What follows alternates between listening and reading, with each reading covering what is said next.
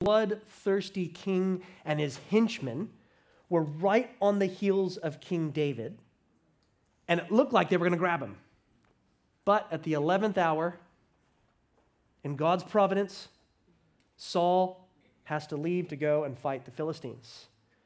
But as soon as that was done and dusted, Saul didn't waste any time. It's hunting season's back on again, and he's after his prey. And he finds that his prey is hiding in the caves of En-Gedi. Now, I've been to En-Gedi, okay? So I actually have pictures of it, but then I didn't have time, so I ripped those off Google. But I took pictures. En-Gedi it's an amazing place. Along the western shore of the Dead Sea in Israel, limestone cliffs shoot straight up into the sky. It's a maze of craggy slopes and rocky outcroppings. And wedged between these rugged limestone spines are steep ravines. And one of these ravines is surprisingly fertile. You can see it there. A series of waterfalls land in small pools, and the green vegetation. It's amazing when you go. Like I said, I've stood right here because behind you is the Dead Sea, and you're there. Lisa, you've been there, right? Sorry to embarrass you. So, yeah. And so behind you is the Dead Sea, which is about as, dead and dry as you can possibly imagine. And yet you're in this oasis in this little spot called En-Gedi. You might have heard when Jeanette read, it says that the text uses the expression, the wild goats rocks. Did you see that? Sounds like a water slide somewhere in Queensland or something like that, in an amusement park. But it's probably referring to a goat-like creature called an ibex, right? And in ibex, I snapped a couple pictures of them. Yeah, they look like that. They're interesting little creatures. And being the larrikin that I am, when we were on tour, one of the guys that happened to be on the Israel tour with us was a hunter. His name was Ken, and I kept saying, Ken, you want to hunt one of those? You want to eat one of those things, don't you? You want to? And he was like, yeah, I knew you did. I knew you did. Anyway, after April was done rolling her eyes at me, saying all those things, if you take the time to walk up the gorge far enough, you eventually come to more waterfalls which have their origin in this place that we're reading about here in the text called En-Gedi. I mean, honestly, guys, it's truly an oasis in these barren cliffs, a place where you can find shade and water. We were there, it was like 40 degrees at least. And you get in En-Gedi and you're like, oh, I don't want to go anywhere. I mean, it's like this natural air-conditioned place. It's really amazing. And it's this exact spot in En-Gedi which David and his men are hiding out. And would you believe it? I mean, can you believe it? As they're tucked into this cave, as they're sipping on spring water, who walks in? Of all people. Well, 24. Chapter 24, let's get there. 1 Samuel, chapter 24. When Saul returned from following the Philistines, he was told, behold, David is in the wilderness of En-Gedi. Then Saul took 3,000 chosen men out of all Israel and went to seek David and his men in front of the wild goats' rocks. And he came to the sheepfolds, by the way, where there was a cave, and Saul went into the cave to relieve himself. Now David and his men were sitting there in the innermost parts of the cave. I mean, really, is this stuff in the Bible? I mean, this seems more like a movie, doesn't it? I mean, here is Saul with his special forces, his elite fighting force. They're going through the highways and byways, looking for David when nature calls. But the cave Saul chooses to do his business, the outdoor dunny that he picks, the one David and his men, right? Which one is it? It's the one that they're hiding in. And when he enters the cave, he doesn't see them, right? He's just come in from the hard glare of the desert sun, so his eyes, when you go somewhere and your eyes can't really focus yet, he's come in, it is, like I said, 40 degrees, hot, his eyes haven't adjusted, but he's not really looking for men, he's there for other matters, right? And so, there he is. Now put yourself for a second, I want you to do this, remember David and his 600 men? Put yourself in their shoes. They've been constantly on the run, living from cave to cave because of this guy. Let's be real. Caves aren't ideal places for morale building. They are dark, wet, cold, and stale. But this is their place of residence to this very day. And there they are, when suddenly there's a shadow across the mouth of the cave. Someone just came in, and they're floored to discover that it's Saul. Not to mention, he's unarmed and alone. Even his personal bodyguard wouldn't go with him for this one. So what do? The man who's caused you so much grief. You have someone like that in your life? Caused you grief? Seems like they're just hell-bent on making your life miserable? That's what Saul was to these guys. What do? The man who's caused you so much grief is right in front of you, plus he's oblivious to your presence, he's ungirded, and he's unarmed. Well, I'll tell you what they say. Verse 4. And the men of David said to him, "Here is the day of which the Lord said to you, behold, I will give your enemy into your hand, and you shall do to him as it shall seem good to you." Now is the chance, David. Murder this guy. I mean, you can picture David kind of listening to them. They're all kind of whispering. You can picture David moving along the wall of the cave, dagger in hand, creeping up to Saul. And as he pulls back his weapon to strike, you can see the men sort of nodding to each other. But then, to the shock and horror of everybody, what does he do? He just cuts off a piece of clothes. Piece of cloth. I mean, can you imagine the looks of disappointment and likely probably rage that came across their faces? What is he doing? Are you kidding me? Look at verse 5. And afterward, David's heart struck him. Into verse 4. Then David arose and stealthily cut off a corner of Saul's robe. Verse 5. And afterward, David's heart struck him because he cut off a corner of Saul's robe. He said to his men, "The Lord forbid that I should do this thing to my Lord, the Lord's anointed, to put out my hand against him, seeing he is the Lord's anointed." So David persuaded his men with these words and did not permit them to attack Saul. And Saul rose up and left the cave and went his way. It's amazing. So, as we saw last week, God's hand of providence was upon David's life. So it would appear, it would seem, right? If that's true, that he's given Saul right into his hand. Here's his opportunity to vanquish his foe. Here's his opportunity to kill him. But listen, friends, opportunity does not mean permission. Just because you have an opportunity to do something doesn't mean you're permitted to do it. Just because God has opened up the possibility of a certain course of action does not make that action right. You see, it was one thing to have the promise of the kingdom, but how the kingdom should come to David was another matter. And so he refuses to grab something that's not his. By the way, this kind of test isn't isolated and confined to David. It comes to all God's servants. It is the temptation to take the shortcut. That's what it is. It's the temptation to take a shortcut. Let's be honest. Let's be real. If you cut corners, if you're just a little, not massively dodgy, just a little dishonest in your work, you could probably get ahead. Right? But if the only way to get ahead is to take the shortcut and sin and lie, it's not worth it. That's not becoming of a Christian either, by the way. If the only way to keep a relationship, someone that you're dating, is to compromise physically, it's not worth it. If the only way to end the present suffering that you are undergoing is to end your life, don't.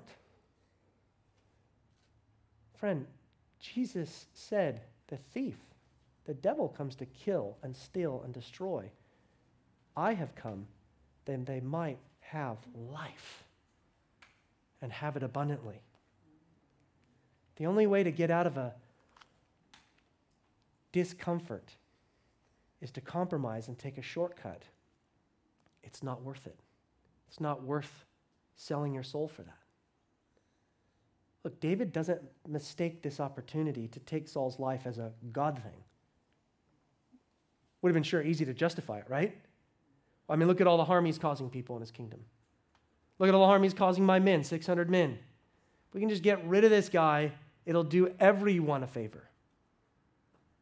And after all, I'm the anointed king, and I haven't lost my mind.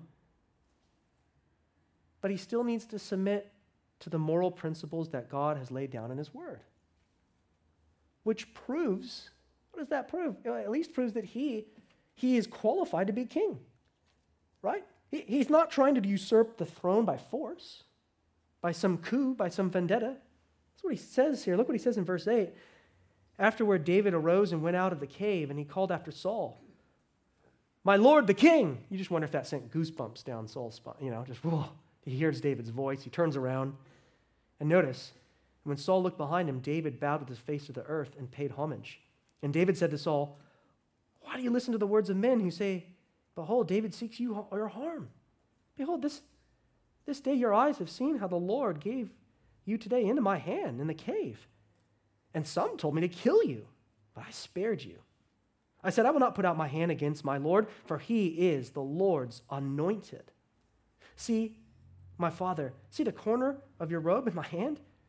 For by the fact that I cut off the corner of your robe and did not kill you, you may know and see that there is no wrong or treason in my hands. I have not sinned against you, though you hunt my life and seek to take it." It's interesting, isn't it? Rather than cursing his ruler, David honored him by calling him both my Lord and the king. And rather than falling upon Saul in a murderous attack, he fell upon the ground and paid homage. So that one day when David sits on the throne, nobody will be able to say that he got there by violence. It's actually the reverse. He trusted God to avenge him. And look what he says in verse 12. "May the Lord judge between me and you. May the Lord avenge me. But my hand shall not be against you." As the proverb of the ancient says, out of the wicked comes wickedness, but my hand shall not be against you.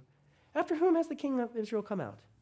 After whom do you pursue? After a dead dog, after a flea? May the Lord therefore be judge and give sentence between me and you, and see to it, and plead my cause, and deliver me from your hands. You hear what he's saying? You can't do wrong to get what is right. There's no shortcuts. That's why Paul has something very similar to say in Romans 12. I want you to think for a second as I read this. Think of someone that you struggle. Maybe you don't hate that person, but you really don't like them. And they've intentionally been mean to you. They've intentionally tried to provoke you. Maybe it's someone who's no longer alive anymore, but you still have animosity towards them. You struggle not to, at least. You with me? Listen to the words of Paul. "Repay no one evil for evil, but give thought to do what is honorable in the sight of all. If possible, so far as it depends on you, live peaceably with all. Beloved, never avenge yourselves, but leave it to the wrath of God. For it is written, 'Vengeance is mine, I will repay,' says the Lord. To the contrary, if your enemy is hungry, feed him. If he is thirsty, give him something to drink. For by so doing, you will heap burning coals on his head. Do not be overcome by evil, but overcome evil with good." Look, guys, if you're a Christian, you can have confidence that at the right time and in the right way, God will bring justice. I mean, David easily could have killed him right here, but he spared him. He's a flea, as he says, but he's a flea who doesn't bite. He's a dead dog who doesn't bite. And you know, as you're sitting there right now, you might go, yeah, I see that's in the Bible, but when I've done that in the past, I've actually copped it. Do you know what I mean? In other words, I've done that, and then what's happened? It's only just sort of backfired on me. Sort of wonder if David felt that way. You know, David's main commander, a guy named Joab, a pretty reckless guy. If we ever get to 2 Samuel, you'll see that, man, he's constantly sort of pushing back on David. And there's an interesting book by a guy named Gene Edwards, and he says this. This is, again, just his imagination, but I find this really fascinating. I was reading this to my kids, and they said, Dad, you got to read it. So this is Joab. So you imagine, there goes Saul. Opportunity lost. And there goes Saul, and he goes back to his palace, and there that night, I don't think David's men, again, they're not able to sit where we're sitting and say, well, yeah, because one day David's going to become the king and blah, blah, blah. They're not on this side of it. Does that make sense? So as they're sitting in that space, in that cave, they're going, dude, really? So this is Joab. Why, David? Why? The men stirred about restlessly. Gradually and very uneasily, they began to settle in. All were as confused as Joab, who finally voiced their questions. Joab wanted some answers now. David should have seemed embarrassed, or at least defensive. He was neither. He was looking past Joab like a man viewing another realm that only he could see. Joab walked directly in front of David, looked down on him, and began roaring his frustrations. Many times, he almost speared you to death in his palace. I saw that with my own eyes. Finally, you ran away. Now for years, you have been nothing but a rabbit for him to chase. Furthermore, the whole world believes the lies he tells about you. He has come, the king himself, hunting every cave, pit, and hole on earth to find you and kill you like a dog. But tonight, you had him. At the end of his own spear, you did nothing. Look at us. We're animals again. Less than an hour ago, you could have freed us all. Yes, you could have freed us right now. Free, and Israel too. She would be free. Why? Why, David? Why did you not end these years of misery? There was a long silence. Men shifted again, uneasily. They were not accustomed to seeing David rebuked. Because, said David very slowly, and with a gentleness that seemed to say, I heard what you asked, but not the way you asked it. Because once, long ago, he was not mad. He was young. He was great in the eyes of God and men. And it was God who made him king. God, not men. Joab blazed back. But now he is mad, and God is no longer with him. And David, he will yet kill you. This time, it was David's answer that blazed with fire. Better he kill me than I learn his ways. Better he kill me than I become as he is. I shall not practice the ways that cause kings to go mad. I will not throw spears, nor will I allow hatred to grow in my heart. I will not avenge. I will not destroy the Lord's anointed. Not now, not ever. Joab could not handle such a senseless answer. He stormed out into the dark. I think that's really good. People are going to think. The world doesn't see, Jesus says, blessed are the meek. What's meekness? It's power under control. In a secular society, they're not going to be like, oh, that's really good. They're going to be like, you're soft, you're weak. You let that person get away with it. You need to strike back. What are you doing? Jesus says, blessed are the meek. They shall inherit the earth.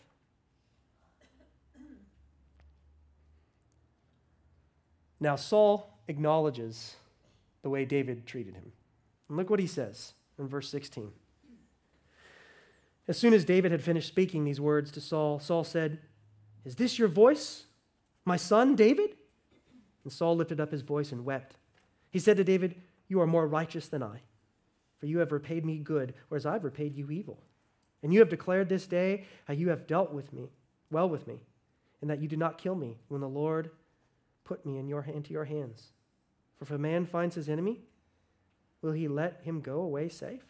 So may the Lord reward you with good for what you have done to me this day. And now, behold, I know that you shall surely be king, and that the kingdom of Israel shall be established in your hand. You know, what is sad about this is that his response, as genuine as it may be in the moment, is ultimately superficial. Sure, it's sentimental. You can see that. He's weeping. But it's short-lived. Because if you just flip over in the next chapter, not 25, but the next one in 26, it seemed we got deja vu. Deja vu. So 24, David refuses to take a shortcut while in a cave. And now, same thing. David refuses to take a shortcut while in a tent. See if this sounds similar to you from the previous chapter. Listen to this. Chapter 26. Then the Ziphites, sounds like something out of Star Trek. Then the Ziphites came to Saul at Gibeah, saying, "Is not David hiding himself in the hill country of Hakaliah, which is on the east of Jeshimon?" So Saul arose and went down to the wilderness of Zuph with 3,000 chosen men of Israel to seek David in the wilderness of Zuph. And Saul encamped in the hill country of Hakaliah. Does that not sound the same thing? Right? You can hear it again. You see what I mean by deja vu? In both these chapters, David is fleeing from Saul, right? Each episode, he has an opportunity to kill Saul, but refuses. He took a piece of evidence to prove that he could have actually done that, right? As we're going to see now, it's his spear and it's his water jug. In the last chapter, it was a piece of his garment. And each time, in both chapters, Saul recognized David's superiority. So with this chapter, we're not told, though, it's interesting, we're not told why David went down into the camp. It could be an area of temptation. Notice verse 6. And David said to Ahimelech the Hittite and to Joab's brother, Abishai, that's his nephew, by the way, Abishai. And what nephew doesn't want to impress their uncle, right? And so he finds an opportunity to impress his uncle. And they go down into the camp of Saul. So he says, "Who will go down?" And Abishai said, "I will go down with you." Verse 7, so David and Abishai went down to the army by night, and there lay Saul sleeping within the encampment, with his spear stuck in the ground at his head, and Abner and the army lay around him. Then Abishai said to David, "Oh, God has given your enemy into your hand this day." And David, I know you've got a conscience issue over this. That's fine. Look, I'll do it. Right? I get it. I know Joab spit chips at you afterwards. But let me do it. I'll do your dirty work. Notice there. God has given your enemy into your hand. Now please let me pin him to the earth with one stroke of the spear, and I will not strike him twice. But David said to Abishai, "Do not destroy him, for who can put out his hand against the Lord's anointed and be guiltless?" And David said, "As the Lord lives, the Lord will strike him, or his day will come to die, or he will go down into battle and perish." See his trust of God there? How long is that going to take, by the way? 2 years, 10 years, 20 years? David doesn't know. Yeah, he's been promised the kingdom, but what, is he going to be like, the current king who's going to only have his reign for like the next 5 years or 10 at the most? Right? Waits forever to get it? What's going on here? How long is that going to be? He doesn't trouble himself. He doesn't bother with worrying about that. He trusts the Lord. God is sovereign. He is good. David knows that. The Lord forbid, verse 11, that I should put out my hand against the Lord's anointed. It's interesting that you keep hearing that theme. Don't kill, don't strike the Lord's anointed. The term there, Lord's anointed, is Mashiach, which means Messiah, right? And that the king is to represent God on earth. So to strike the king down would be to, in a sense, strike God's institution of kingship, God's anointing, God's plan, God's person. Make sense? So that David understands things. And interesting, why didn't these guys wake up as they're having this theological debate here, right? He's the Lord's anointed. Well, it's because God put, notice, the enemies into a deep sleep. I'm gonna just throw this out one for fun. But where else do we hear that phrase, in the Old Testament that God put him into a deep sleep. That's right.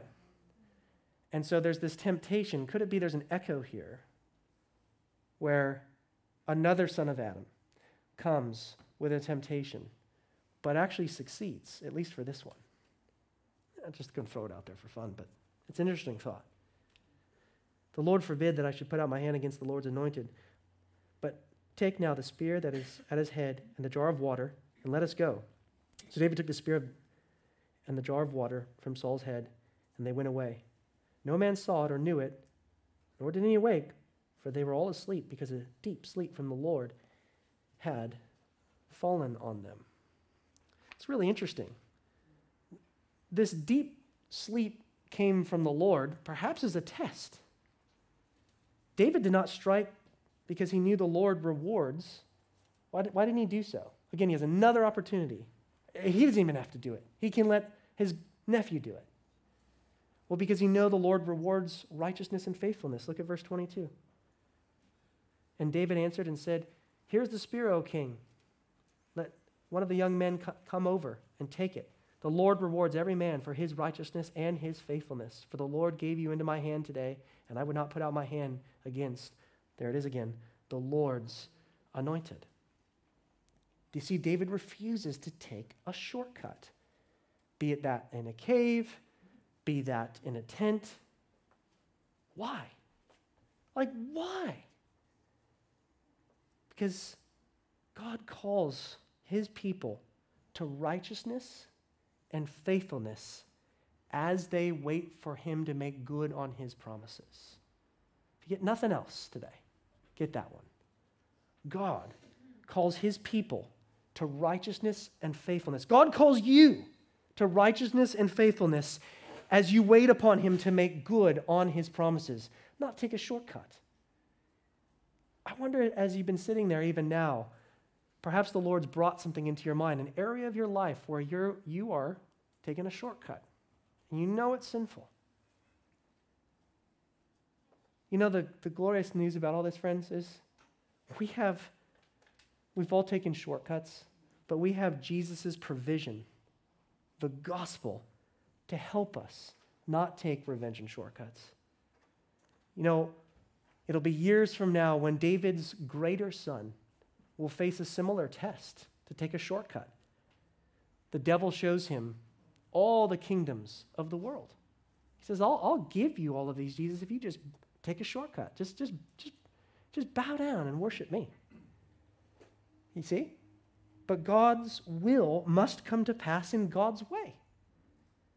Not a shortcut that the devil offered, but through humiliation, through the cross, suffering, then glory. So we have Jesus' provision, and we also have Jesus' example.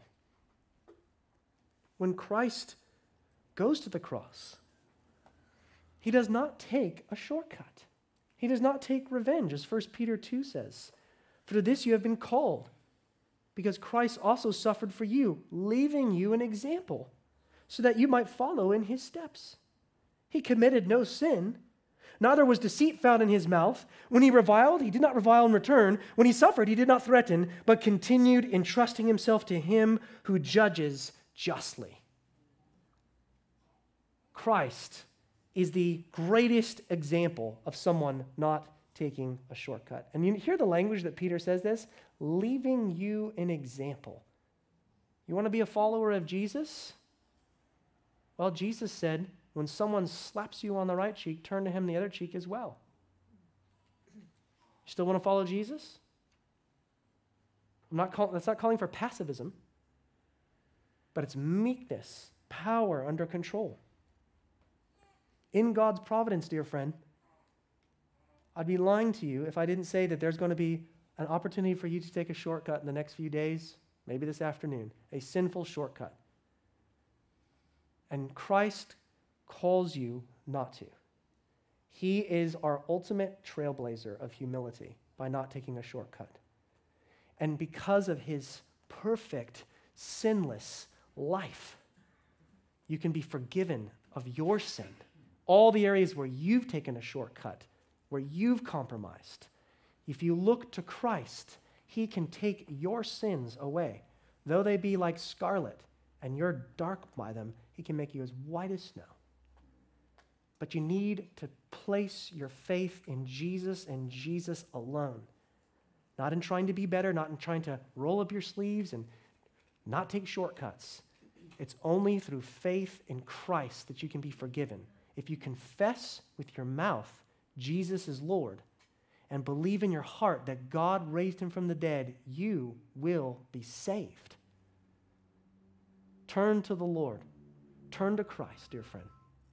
Let's pray. Lord, again, we look to you, our King, our sovereign, our true monarch. Lord, we pray that for those that have not turned to you, would you grant them faith and repentance now? Lord, help us that are in this room that want to follow the way of the Master, want to follow Jesus. Remind us of these truths this week. We pray that we would say no to ungodliness and worldly passions. We pray that you would help us to live self-controlled and upright lives in this present and godless age that we live in. May we shine like stars because of your work in us. In Christ's name, amen.